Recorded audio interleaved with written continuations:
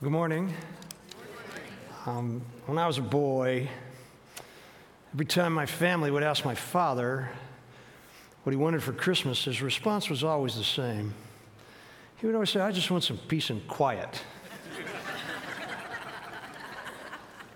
He always said it, just peace and quiet. I'm confident that my father, he's a physician. We had 3 little kids in the house, 3 young kids, and what he was hoping for, what he was waiting to experience was for things to settle down, to be less chaotic at work and at home. And he was here this morning, by the way, first hour. He's 91, still mowing his lawn with a push mower and chopping wood with an axe. Guess what he said he wanted for Christmas this morning? I just want some peace and quiet. Well, and I guess the apple doesn't fall far from the tree. Now that I'm older, I understand exactly what he meant when he said he was waiting to find some peace. And our series this Christmas season is focused on this concept of waiting for things that are good. The first week in our series, Barry talked about Zechariah, who was John the Baptist's father, and how Zechariah was waiting for salvation. Last week, Dave talked about Mary and how she was waiting to see justice. And this week, we'll be talking about waiting for peace. But what exactly the sort of peace we're talking about, or that so many of us are waiting for, can be hard to pin down, because peace is a word that can mean a multitude of things in our world. Peace can be, as my father wanted, simply some quiet time in the midst of life's confusions. But we also talk about peace as just meaning the end of a war, or when families are having trouble and the feud ends. We even use the word to talk about an individual person coming to terms with themselves, and we say they have what? Found inner peace. These all mean very different things, and yet the world today is offering us so many opportunities to be overwhelmed or confused or confronted by violence and hostility. It's easy to understand why every December a longing for peace, no matter how peace might be defined, how a longing for peace breaks out in the world. In fact, I'm of the opinion that the entire world is in some way waiting for peace. Now, today we're going to be looking at the biblical passage that is primarily responsible for connecting Christmas time to this desire that mankind has generally for peace. And it's the story of Jesus' birth. And it's found in Luke chapter 2, verses 1 to 20. And why don't we all turn to that? We're going to be looking at it in just a minute. It's on page 581 in the House Bible. It'd be good to have it in front of you. I want to welcome everybody that's online. We know you're out there, and we're glad that you're with us today.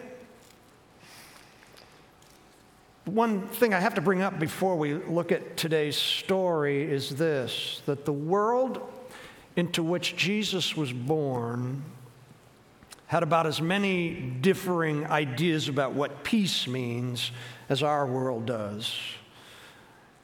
For the Greeks, eirene, the Greek word that we always translate as peace, it generally meant the brief interludes. They used it to describe the brief interludes between what was a constant in the ancient world, which was times of war. And so when they talked about peace, they were really talking about nations not fighting, that space when nations weren't fighting.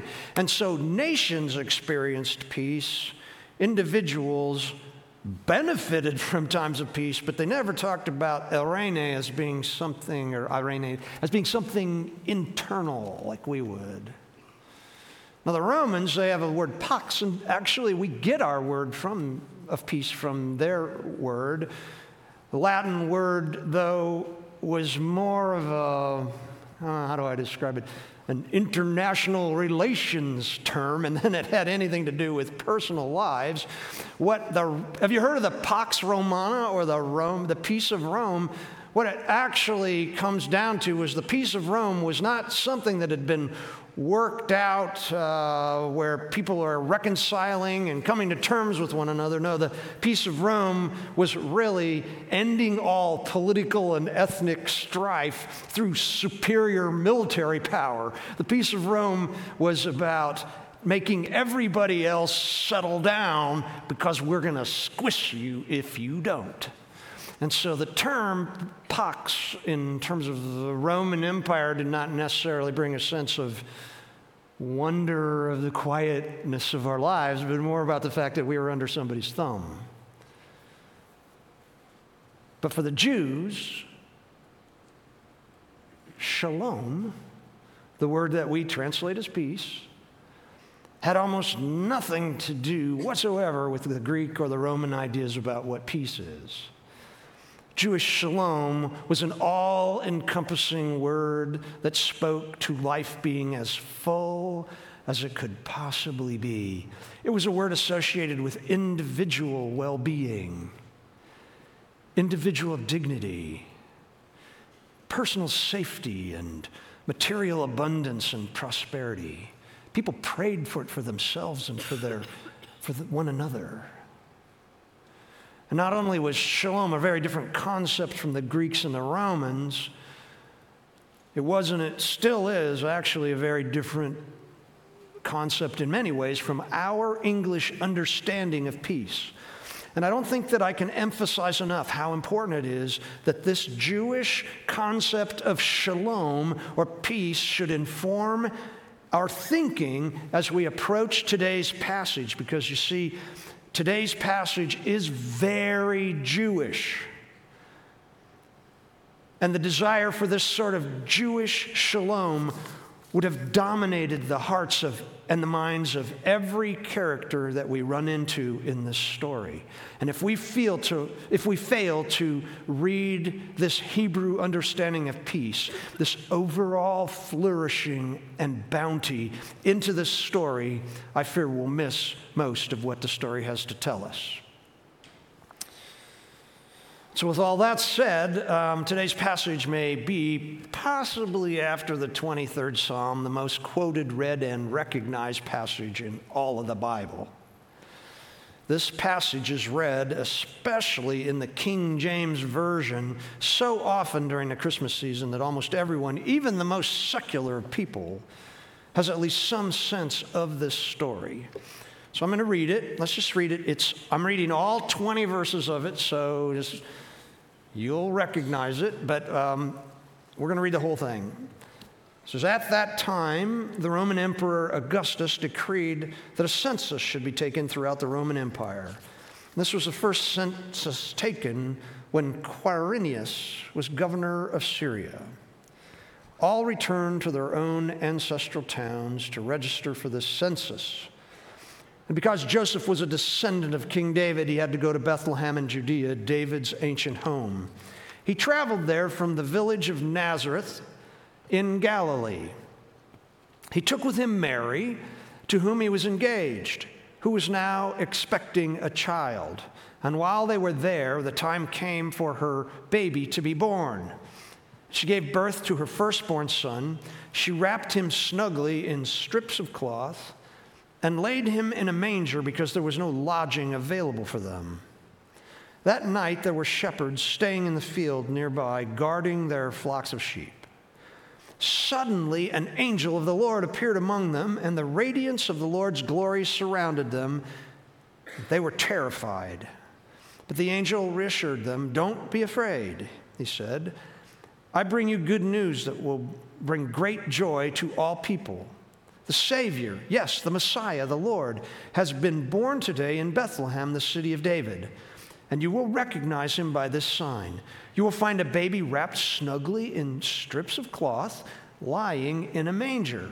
And suddenly the angel was joined by a vast host of others, the armies of heaven, praising God and saying, "Glory to God in the highest heaven, and peace on earth to those with whom God is pleased." And when the angel had returned to heaven, the shepherds said to each other, "Let's go to Bethlehem.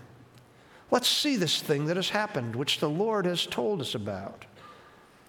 They hurried to the village and found Mary and Joseph. And there was the baby lying in the manger. And after seeing him, the shepherds told everyone what had happened and what the angel had said to them about this child. And all who heard the shepherd's story were astonished. But Mary kept all these things in her heart and thought about them often. And the shepherds went back to their flocks, glorifying and praising God for all they had heard and seen. It was just as the angel had told them. Now let's admit together here that when we hear this familiar story, we see some very traditional images in our minds. Images that often define what Christmas is for us. You may see a creche, one of those three-sided buildings that's got the roof and the star on the top. You may see a creche, and in it's full of their animals all around, and there are people kneeling, and we see that immediately. And it's all outside of a busy inn. Or we might envision a bright, shining angel choir singing to the shepherds. And I don't suppose there's anything wrong with these images. They give life to the story. They certainly do. Sometimes, though, I do worry that these images can inform us more. They lend information to us that makes us think this is what Christmas is about more than the words that Luke actually gives us. In fact, I've often wondered if it wouldn't be best for us only to study this passage during July, when nobody's thinking about Christmas, and you're not all offended when I tell you something that changes your mind about what you've always thought about Christmas. At least at that time, we would be able to separate ourselves from all the traditional images.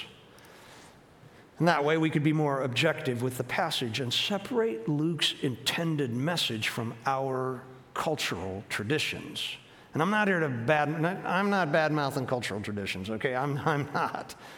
But I say this because one thing we can be confident about is that Luke had some very specific things in mind when he wrote this passage, and every detail that Luke included in his gospel, even the smallest of details, is important. Because Luke wrote this whole gospel, which includes this story, with two primary purposes in mind. And the first one was that he wanted to show the whole world why Jesus is worthy of honor. Jesus is really special, and he deserves honor. And the second reason that he wrote this gospel was to prove to a man named Theophilus, who was a Gentile, a man who had commissioned Luke to write this story about Jesus. He wanted to prove to Theophilus that Jesus came for all people, Jews and Gentiles like him. And every detail in this gospel is purposed to do those two things.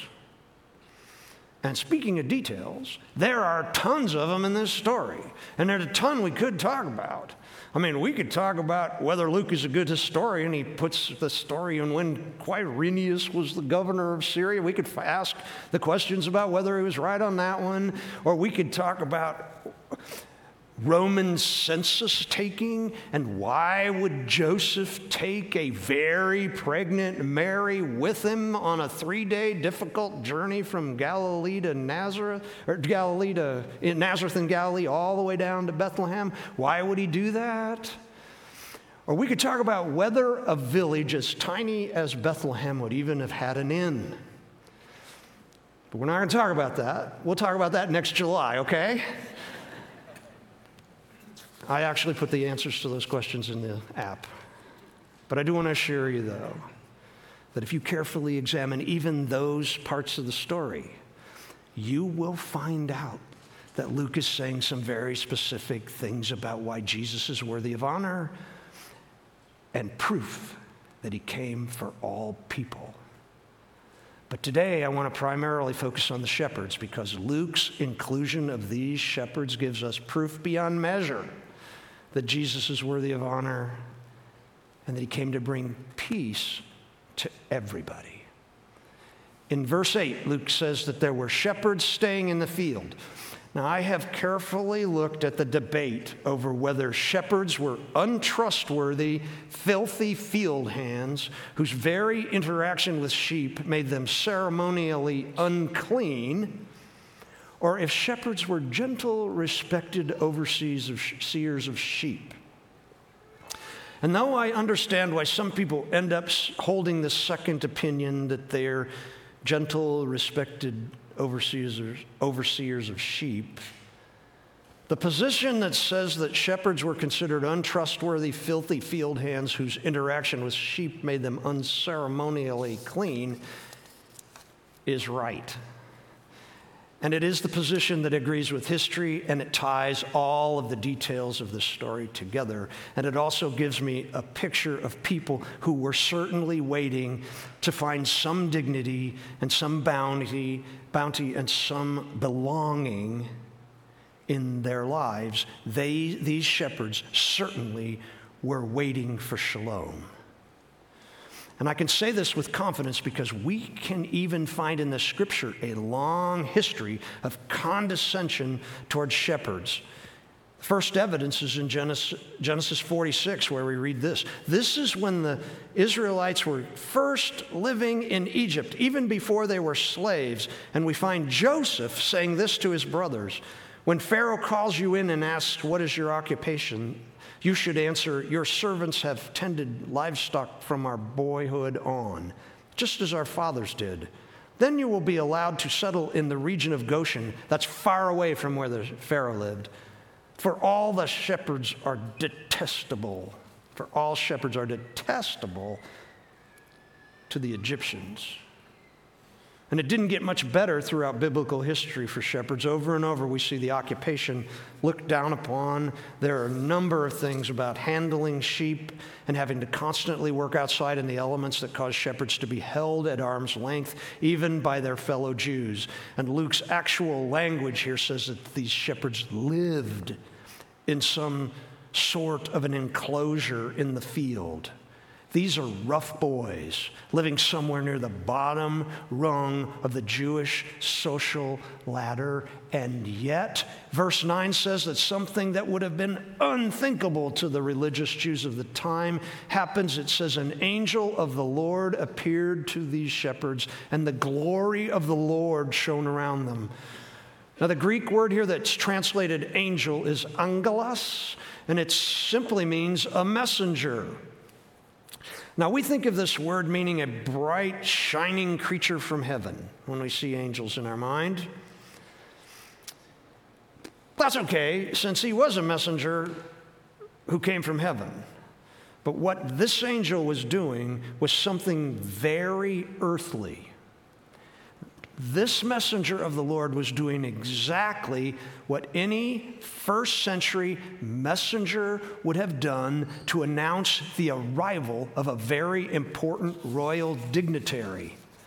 They would have declared the arrival of the high-ranking person in the most glowing of terms, and you can't get much more glowing than, "I bring you good tidings of great joy, which shall be for all people." That's saying whoever's coming is really important.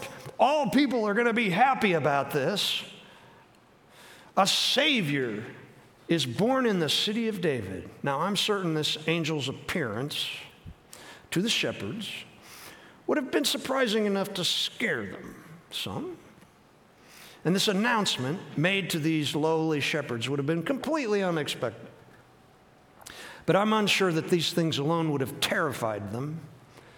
When Luke says they were terrified, he literally writes that they were fearfully full of fear. Fearfully full of fear.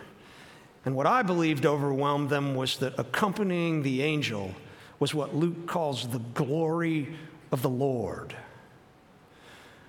And this just isn't some spotlight shining down on the angel, okay? The glory of the Lord was something very different. What the shepherds found was that they were suddenly surrounded by the literal presence of God, his glory. God's glory had always been a huge aspect of the relationship between the Jews and God. God's glory was the fire that led the Israelites out of slavery in Egypt. And God's glory was the fiery glow that shined in the holiest part of the tabernacle and later in the temple.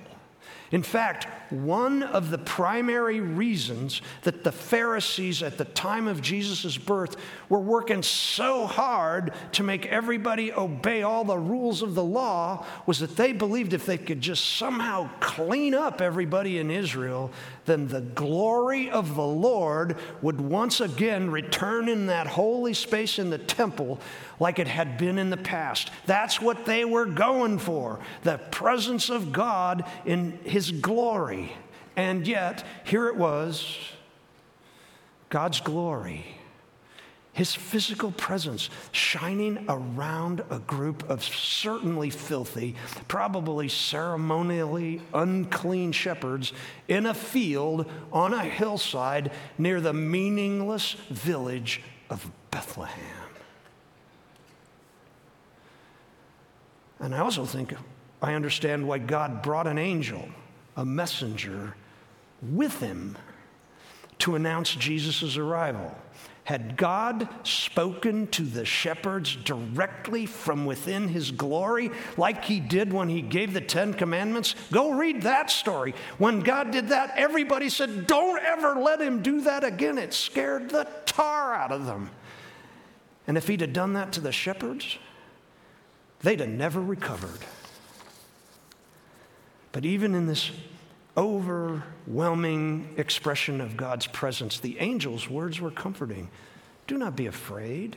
I bring you good news of great joy that will be for all people. Today in the town of David, a Savior has been born to you. He is Christ the Lord. This will be a sign to you. You will find a baby wrapped in cloths, lying in a manger. If you listen carefully to the words I just read, you begin to see how they speak to God's intentions to bring peace, shalom, to these shepherds. It's all so personal. I bring you. Not the world. I bring you good news of great joy. Today in the town of David, a Savior's been born to you. This will be a sign to you. You will find the baby. It's all so personal, so narrowly directed to these few filthy shepherds. We can begin to sense in this message how the heart of God is drawn to the downcast and the poor. Later in this same book, Jesus would say, when you give a luncheon or a dinner, don't invite your friends, your brothers or relatives or your rich neighbors. If you do, they may invite you back, and so you will be repaid. But when you give a banquet, invite the poor, the crippled, the lame, the blind, and you will be blessed. You see, Jesus' Father had done exactly this when He celebrated the birth of His Son. He invited poor shepherds to join Him celebrating the birth of His Son in Bethlehem. I'm not certain whether the angels knew exactly what was going on that night that they said, glory to God in the highest, and on earth peace to men on whom God's favor rests. I don't know what they were thinking. I don't know if God told them what was going on or He just said, go. But we do know two things that the angels must have known. One, whatever God was doing, it deserved their praise, and so they praised God. And secondly, the angels knew that these shepherds were for some reason men with whom God was pleased. I feel the angels knew this because the details of their message were fashioned to bring peace to the shepherds. Here's what I mean. Had the angels said, now you're going to find the Savior in a temple. This baby's in the temple. Or if He'd said, you will find the baby in the synagogue. Or if they'd even said, you will find the baby in someone's home. The shepherds wouldn't have been welcome into any of those places to see Jesus until they'd first gone through a tremendous amount of ceremonial cleansing. But Jesus was in a manger, in a place where animals were kept. The shepherds were told they would find their Messiah in the one place in their world where a filthy shepherd could be welcomed. And again, how like the message of the adult Jesus we meet later in the gospel when he's reaching out to lepers and foreigners and the outcasts, saying, "Come unto me, all you who are weary and burdened, and I will give you rest." To every citizen in Bethlehem, Jesus was simply a poor baby wrapped in cloths, lying in a manger. But to the shepherds, finding this baby in a manger where animals are kept was a sign that God had indeed spoken directly to them, of all people. And he had led them to their Savior, their Messiah. And knowing this surely gave them some new sense of peace. Peace. Now, there's another interesting detail connected to the shepherds coming to Bethlehem that relates to Mary. Because if Mary had just had that baby, she too would have been ceremonially unclean that night. Yet, she and the shepherds were both given the joy of being allowed into the presence of God at a time when the religious laws would have kept them as far away as possible. The shepherds and Mary alone knew they were literally standing in the presence of God's anointed one. Even in birth, Jesus chose to surround himself with with people who the others would have avoided. And how like Jesus this is. It's no wonder that Mary kept all these things in her heart. So with all these details in mind, let's take a step back for a moment and ask, what effect did Jesus' coming to earth have on the shepherds? First, they were given a completely new understanding of how fully God had accepted them. I'm sure that they had some notion of being the children of God simply because they were Jewish. But I'm also sure that they figured that God had his favorites, and his favorites did not include shepherds. But God had come to them. He had shown them his glory. He had accepted them just as they are. And you talk about a time of ending the waiting to get a new sense of your self-worth. That's what these guys were given. And secondly, God had entrusted them with his message that the Messiah had come. This message ended a time of waiting to find some dignity in the eyes of others. Suddenly, they were the eyewitnesses of a great event. They were the ones who could speak with firsthand knowledge about what God was doing among them. Can you imagine who on earth thought that shepherds could ever tell you what God was doing in the world? And here they were. They'd seen it all. Everybody else was left wondering and amazed. And the shepherds were probably given some what? Some Jewish peace. And thirdly, they were given a surrounding of what they'd been waiting for most of their lives. And that was dignity and acceptance and well-being and self-worth and understanding. They were receiving peace. And this is exactly what Jesus still offers us today. This is why Jesus is our peace. Luke's gospel is filled with story after story of Jesus giving unexpected and unlikely people the same kind of dignity, the same kind of acceptance, the same kind of well-being and understanding and self-worth, and he's offering everybody salvation. In other words, he's bringing the world peace. And I'm sure there are many in this room today who are waiting to find this kind of peace. You long to be seen. You long to be given dignity. You long for someone to understand you and to fill your life with the bounty that actually matters.